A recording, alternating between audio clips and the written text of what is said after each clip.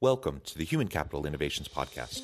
We're your source for personal, professional, and organizational growth and development, where we share original research, explore industry trends, and interview executives and thought leaders from across the globe.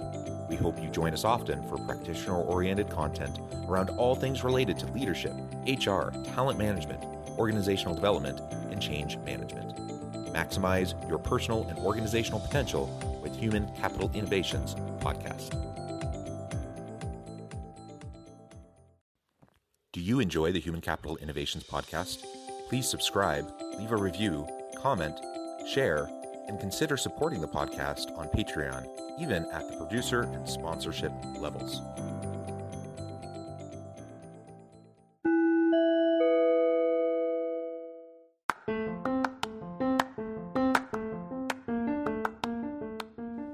Welcome to the Human Capital Innovations Podcast. In this HCI podcast episode, I talk with Todd Bavol about how flexibility is redefining the way businesses hire.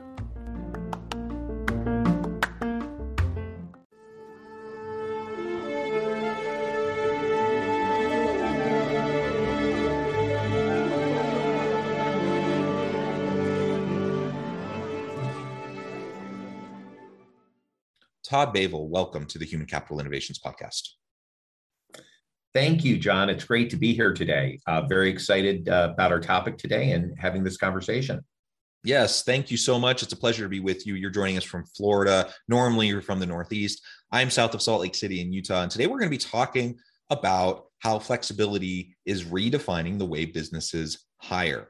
Always an important topic, I think, but really over just the last couple of years, it's become even more important with more distributed teams, virtual teams. Now, some are moving more back into a hybrid kind of arrangement. So we need flexibility in the workplace itself, but because of the tight labor market right now, and it's really an employee market, there's so many options. And so if you want to attract and retain really great people, you have to not only have that flexibility in the workplace itself, but you need to have flexibility built into hiring, recruitment, and hiring practices also. So that's what we're going to be unpacking and exploring together today. As we get started, I wanted to share Todd's bio with everybody. Todd Bavol is co-founder, president, and CEO of Integrity Staffing Solutions, a national staffing agency specializing in serving large, high-volume fulfillment facilities of leading online and traditional retailers. Todd has been guiding the firm's growth through innovation, perseverance, and teamwork for 25 years. He has piloted Integrity through double-digit growth since founding the company and has successfully launched some of the most extensive high-volume RPO and contingent staffing engagements in the U.S. In 2022, Integrity continued its march towards the future as it has been ranked by staffing industry analysts as the 13th largest industrial staffing firm and the 5th largest recruitment process outsourcing firm in the US. Bavol guides Integrity's efforts to positively impact its internal staff and field teams' lives through award-winning initiatives like Project Home, which assists in cases of homelessness. Again, it's a pleasure to have you, Todd. Thank you so much for joining me. Anything else you would like to share with listeners by way of your background or personal context before we dive on in further? Well, I come from an interesting perspective in recruitment and in hiring. I've been in the industry 30 plus years. This is Integrity's 25th year anniversary, so we're really proud of that accomplishment. But I started in the industry as a temporary employee. That's how I learned the industry. And so it's a pretty interesting perspective to move through every position into creating the Integrity organization along with our co-founder. So it's been quite a ride.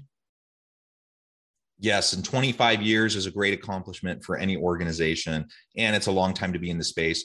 I'm curious, before we really dive on into the current state of affairs and the flexibility that's needed, maybe you can give us a quick overview of the long arc of developments in the space over the last quarter century. Oh, boy. Well, in the last 25 years, if we look at one of the things that I find fascinating is some things have remained absolutely the same. The way that organizations utilize labor in many ways is very, very similar to how it was 25 years ago. Now, how we get to that point or how we get through that hiring cycle has changed dramatically. We used to, have interviews only face to face. We used to have paper applications, very long processes between the hiring managers and the agency or even internal. And now, processes are moving to a lot of automation in the front end to speed up the process to ensure that people are engaged quickly. You now do interviews virtually.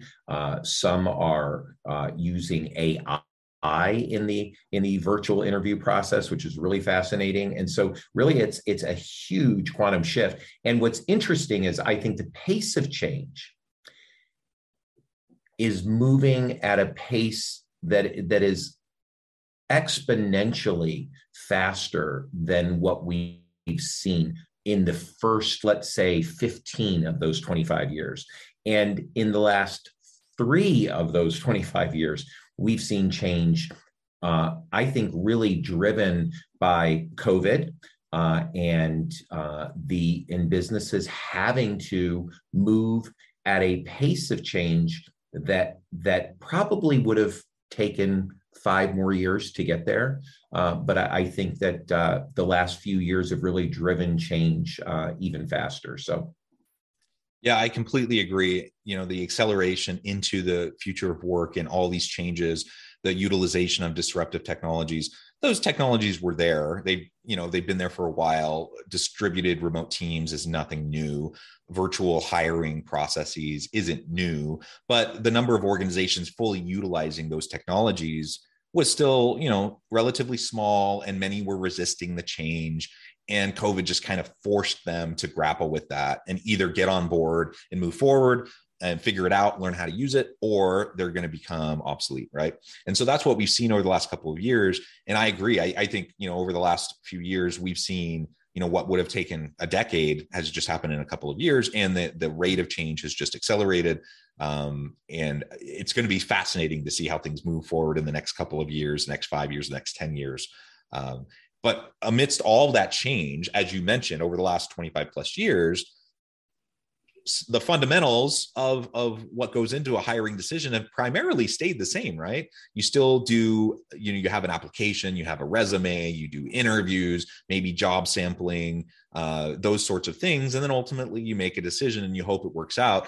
And frankly, there's a lot of research on this that a lot of hiring decisions don't work out. So the question is, how do we make sure we do that better? How do we make sure that we're not being biased during the process so that we're not having diversity, equity, and inclusion issues, so we're actually getting a diverse staff of the best people.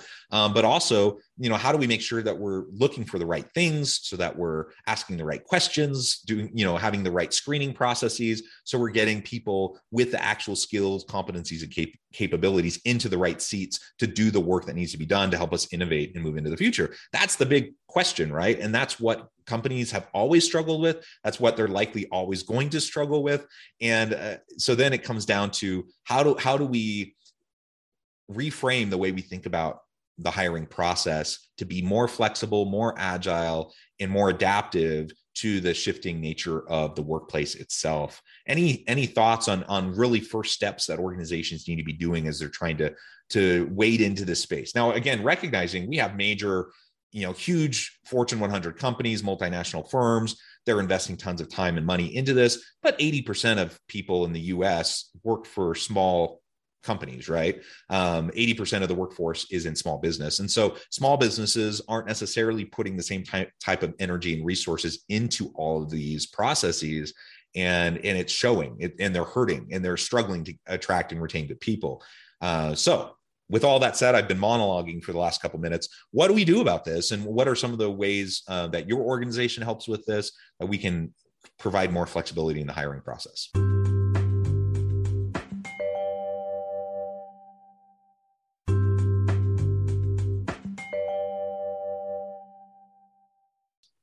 Yeah, it's interesting because I think, John, that the challenge is amplified, as you stated, by the talent shortage, right? And that talent shortage isn't going to go away.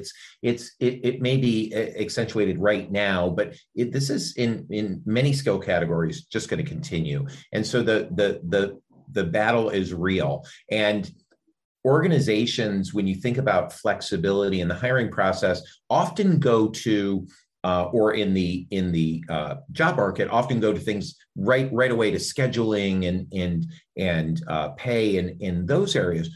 For me, I like to recommend that you start at the top of the funnel, right? Where you first have that job or that position open up.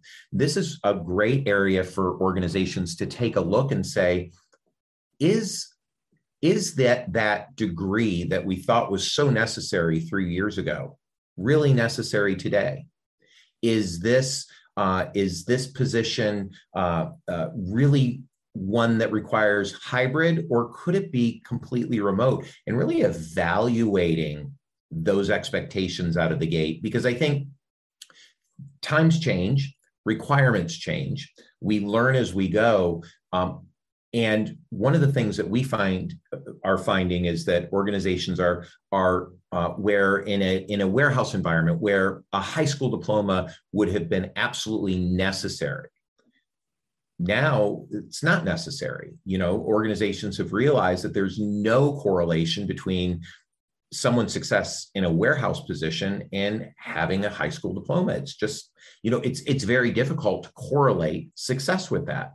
And so dropping those requirements that really aren't necessary for the position, also looking at requirements like background checks, is your adjudication grid, does it really match up to what your organization requires to ensure safety and success in your workforce, right? And looking at those things, drug testing, we're seeing a huge amount of organizations drop THC from their drug testing requirements across the country. And, so making decisions about that front end of the process and those requirements is the first step. You really should start there. Any thoughts on that? I think that's a really, really important point. It's something I see all the time. Being in the HR space, I'm also a professor. And so I'm a full-time professor. I'm in the university space. I believe in education, and I'm trying to prepare and train my students. I teach, I run an HR program. So I'm trying to prepare them to be the next HR professionals of the future. But also recognizing that many people get into HR without any formal background or training in HR, and you can also learn on the job. And so there's that give and that take, right? And just the realization that so many organizations have just put that, either a high school degree or a college degree or this or that certification or whatever, saying it's absolutely necessary. It's an essential qualification. And the question always is it really an essential qualification? Or another one that often shows up in job postings is, 3 to 5 years of experience. Okay, that might be a nice to have, but is it actually necessary? And also, how do you determine, the difference between 1 year of really awesome experience with a really high growth curve, learning potential of the individual versus someone who has 5 years of crappy experience? And so we end up overvaluing things that don't really matter. I think about the book and then the movie Moneyball, right? Huh. Like we're measuring all the wrong things, right? And we've always done it that way. So we just continue to always do it that way. And that's what I think about requirements around education, certifications, requirements around years of experience. Is some of that necessary? And particularly in certain industries, sure, absolutely. And if you're in the medical field, of course, you're going to need, there's oversight there. There's compliance issues there. There's things that you have to absolutely be aware of and you have to comply with. But if it's not absolutely necessary and you don't actually see any correlation between effective employees and those that aren't effective, or those who stay and those who leave, then get rid of those arbitrary requirements, and all of a sudden your pool increases dramatically. It's also a big issue when we think about diversity, equity, and inclusion. So yeah, I can see you pumping your fist there.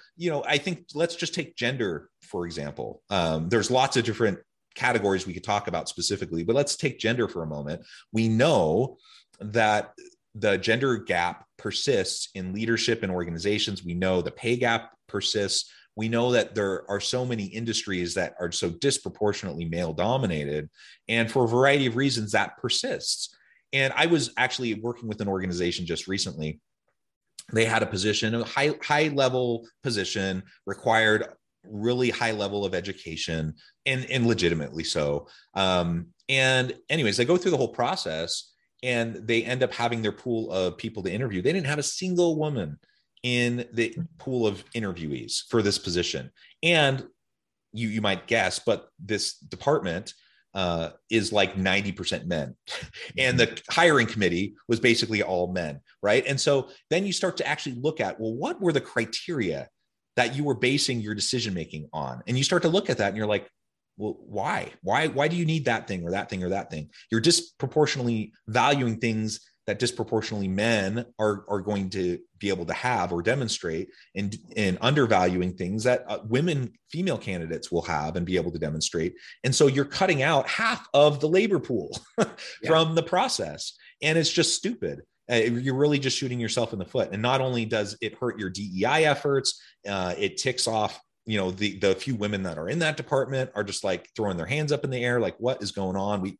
No matter what we do, we can't get more gender balance. And it's just problem after problem after problem. So like you said, for all those reasons you said, let's open it up. Let's only have criteria that matter, that actually make a difference, get rid of all the other stuff. And that means we might have to prune back what we've traditionally done and make it more flexible and open so we can attract a much wider pool of qualified candidates. And again, qualified in terms that actually matter.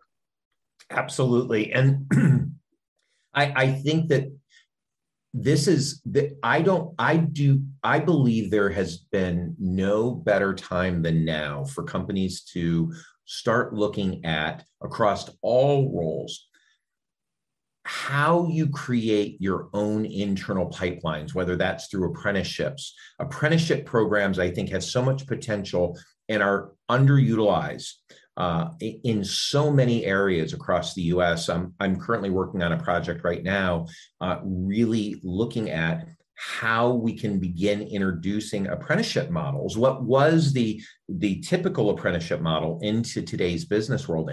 And companies are in many positions are going to really have to start looking at that hard, because the talent as they define it that they're looking for doesn't exist, and the numbers don't add up to their future need. And so somehow you have to start creating that pipeline. And I think that will create a great opportunity to really impact DE&I efforts.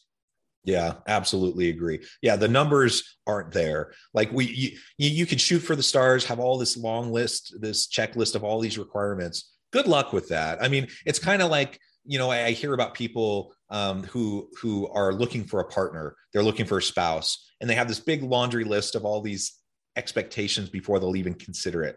I'm like, okay, that's fine. Maybe you'll get lucky. Maybe you'll find that dream person, but more than likely, you're just going to be disappointed because your expectations don't line up with reality, right? And so in large part, organizations, hiring managers just need to get in line with reality. And that's one message, I think, from what you were just sharing, and reskilling and upskilling your current workforce. So not always just automatically going external to look for that talent, because it's not there. Or if it is there, it's going to be really expensive to acquire. And then you don't even know if it's going to be a good fit. Just because they have the technical skills, competencies, and capabilities to be successful in your organization doesn't mean they're actually going to have the mindset, the cultural fit, the person organization fit, all those other things that are equally as important when looking at long-term viability of a candidate, to really work well with the team and work well within an organization. So absolutely, let's look at all of those sorts of things as we move forward. Now we've also talked, about over the last couple of years with the pandemic and more distributed teams, more virtual work. how can we build, this flexibility into continued virtual workspaces, hybrid work spaces, and have a hybrid workforce that actually helps you in your recruitment and hiring processes to help you compete better in the long run.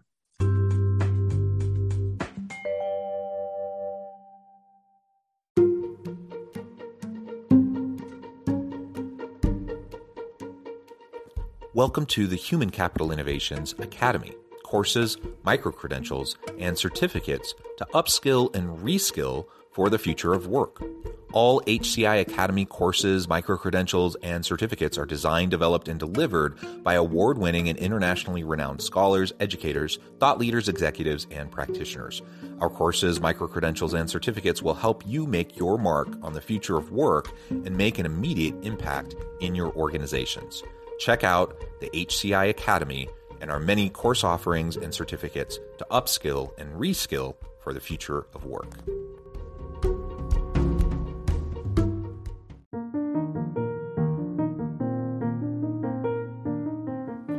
Check out our new weekly LinkedIn newsletter, Alchemizing Human Capital, exploring industry trends via original research and interviews with executives and thought leaders from across the globe. We look forward to having you join us.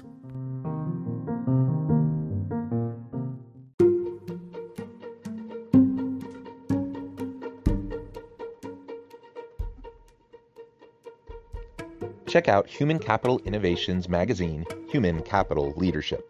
Human Capital Leadership is a free, interactive e-magazine with the mission to help individuals, leaders, and organizations find innovative approaches to maximize their human capital potential.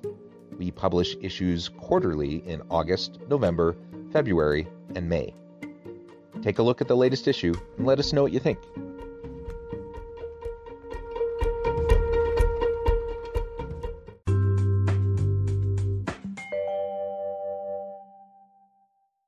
Well, I think one of the things that organizations are finding is if they can create a remote position, they mitigate their risk of not finding talent and increase their talent pool exponentially right out of the gate. So first and foremost, I think that especially for very difficult to fill roles, you have to figure out how to create a hybrid or in most cases a remote work environment. And a lot of organizations are really struggling with that. But it is something that creates great competitive advantage right out of the gate. I think for those positions where it's challenging is really then leaning in and looking at what parts of the process require that in-person interaction, and how is there automation that can be put in place? Is there technology that can be used to bridge that gap?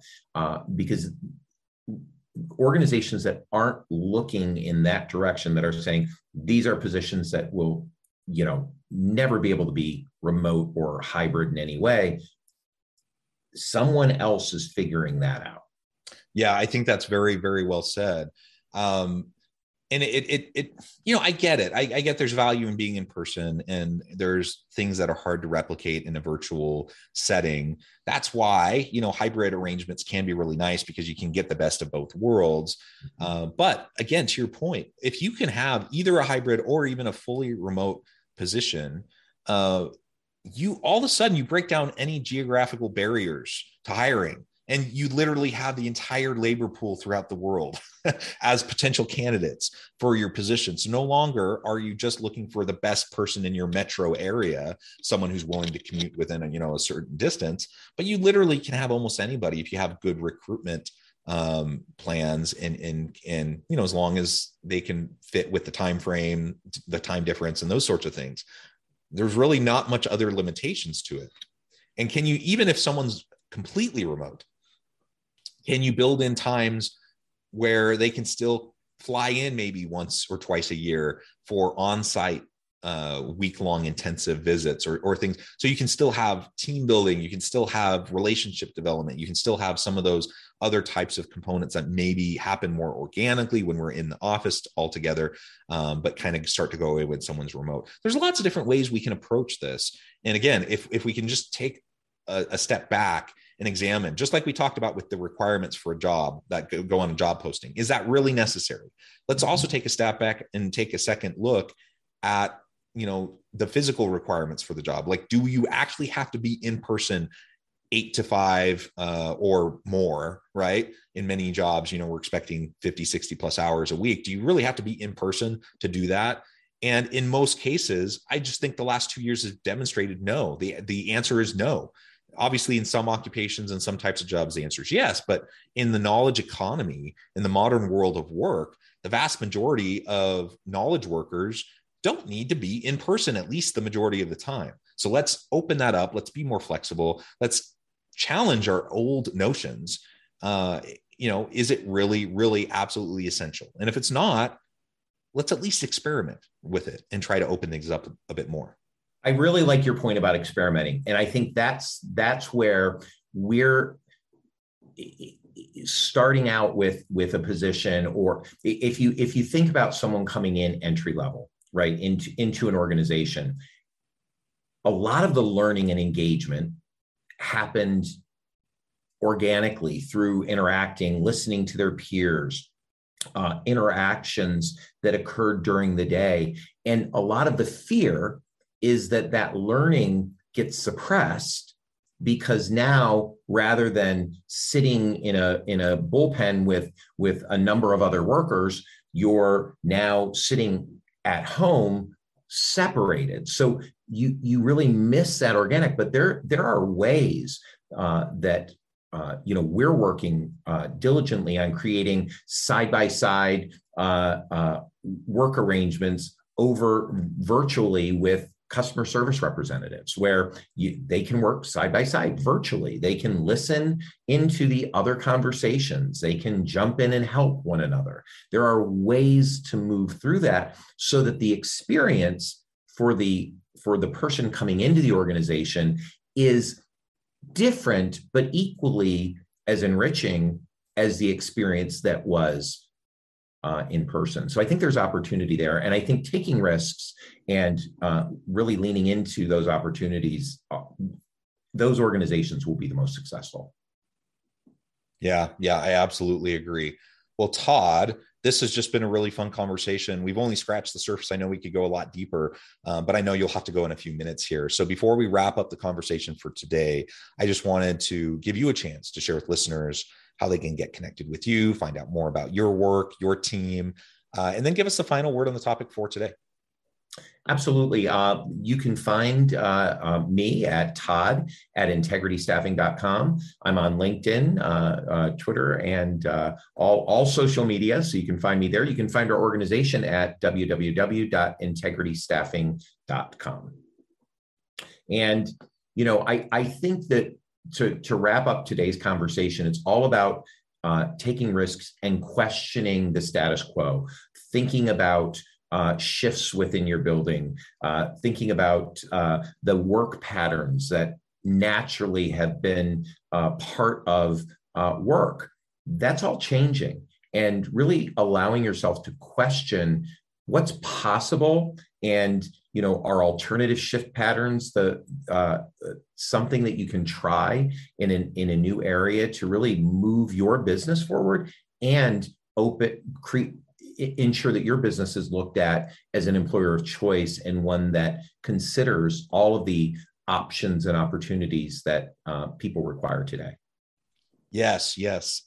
Becoming an employer of choice, focusing on employee experience, all of those then become a really good recruitment tool, because people know the good organizations to work for, and they know what has been frustrating in the past. One of the reasons why we title this the Great Resignation, the Great Reevaluation, the Great Reawakening, whatever term you want to use, is because so many people over the last couple of years have just realized, you know what, I don't want to do this crappy job with this crummy organization. I have options. I'm going to go look somewhere else. And so some of it's about pay. Some of it's even, about flexibility specifically, but a lot of it's just about culture.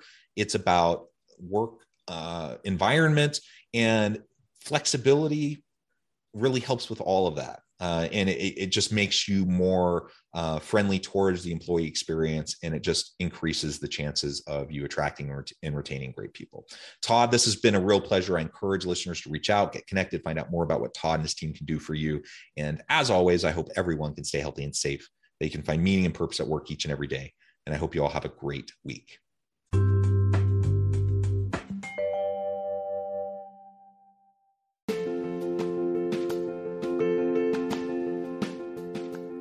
Check out my new book, The Future Leader, Creating and Transforming Next-Gen Organizations. Stemming from 2 decades of professional experience and over 600 in-depth interviews with executives, thought leaders, and scholars from across the globe, The Future Leader will help you explore the ordinary, everyday actions that will help you to prepare to lead in the future of work, to respond to an uncertain future, and to produce extraordinary results for individuals, teams, and organizations.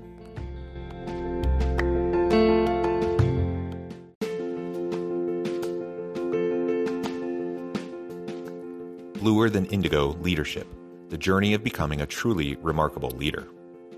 Early in my adult life, I learned about an Asian proverb that translates as bluer than indigo. If you think about the color indigo, it is a brilliant, deep, and vibrant blue, what some would call the bluest of blues. To have something that is bluer than indigo is rare and truly remarkable. Contrary to popular myth, there is no one-size-fits-all or cookie-cutter approach to effective leadership. There is no silver bullet, no secret sauce, no go-to model that will solve all of your problems. The truth is, great leaders have all had their unique strengths and flaws, and have all had to discover and then pave their own distinctive path in their life's journey to fulfill their leadership potential. Bluer Than Indigo Leadership will help you discover your own path and explore those ordinary, everyday actions that will help you respond to an uncertain future and produce extraordinary results for individuals, teams, and organizations.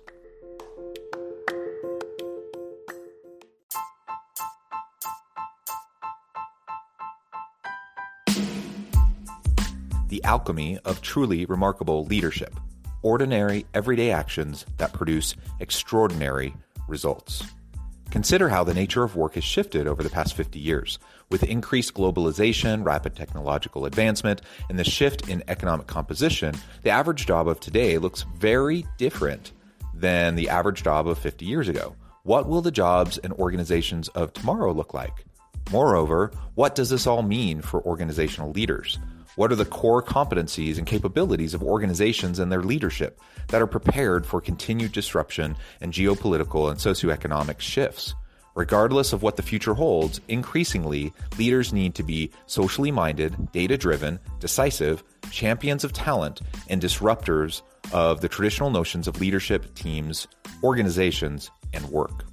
The Alchemy of Truly Remarkable Leadership will help you to explore your own leadership competencies and capabilities and consider ways to apply and implement them into your workplace and personal life.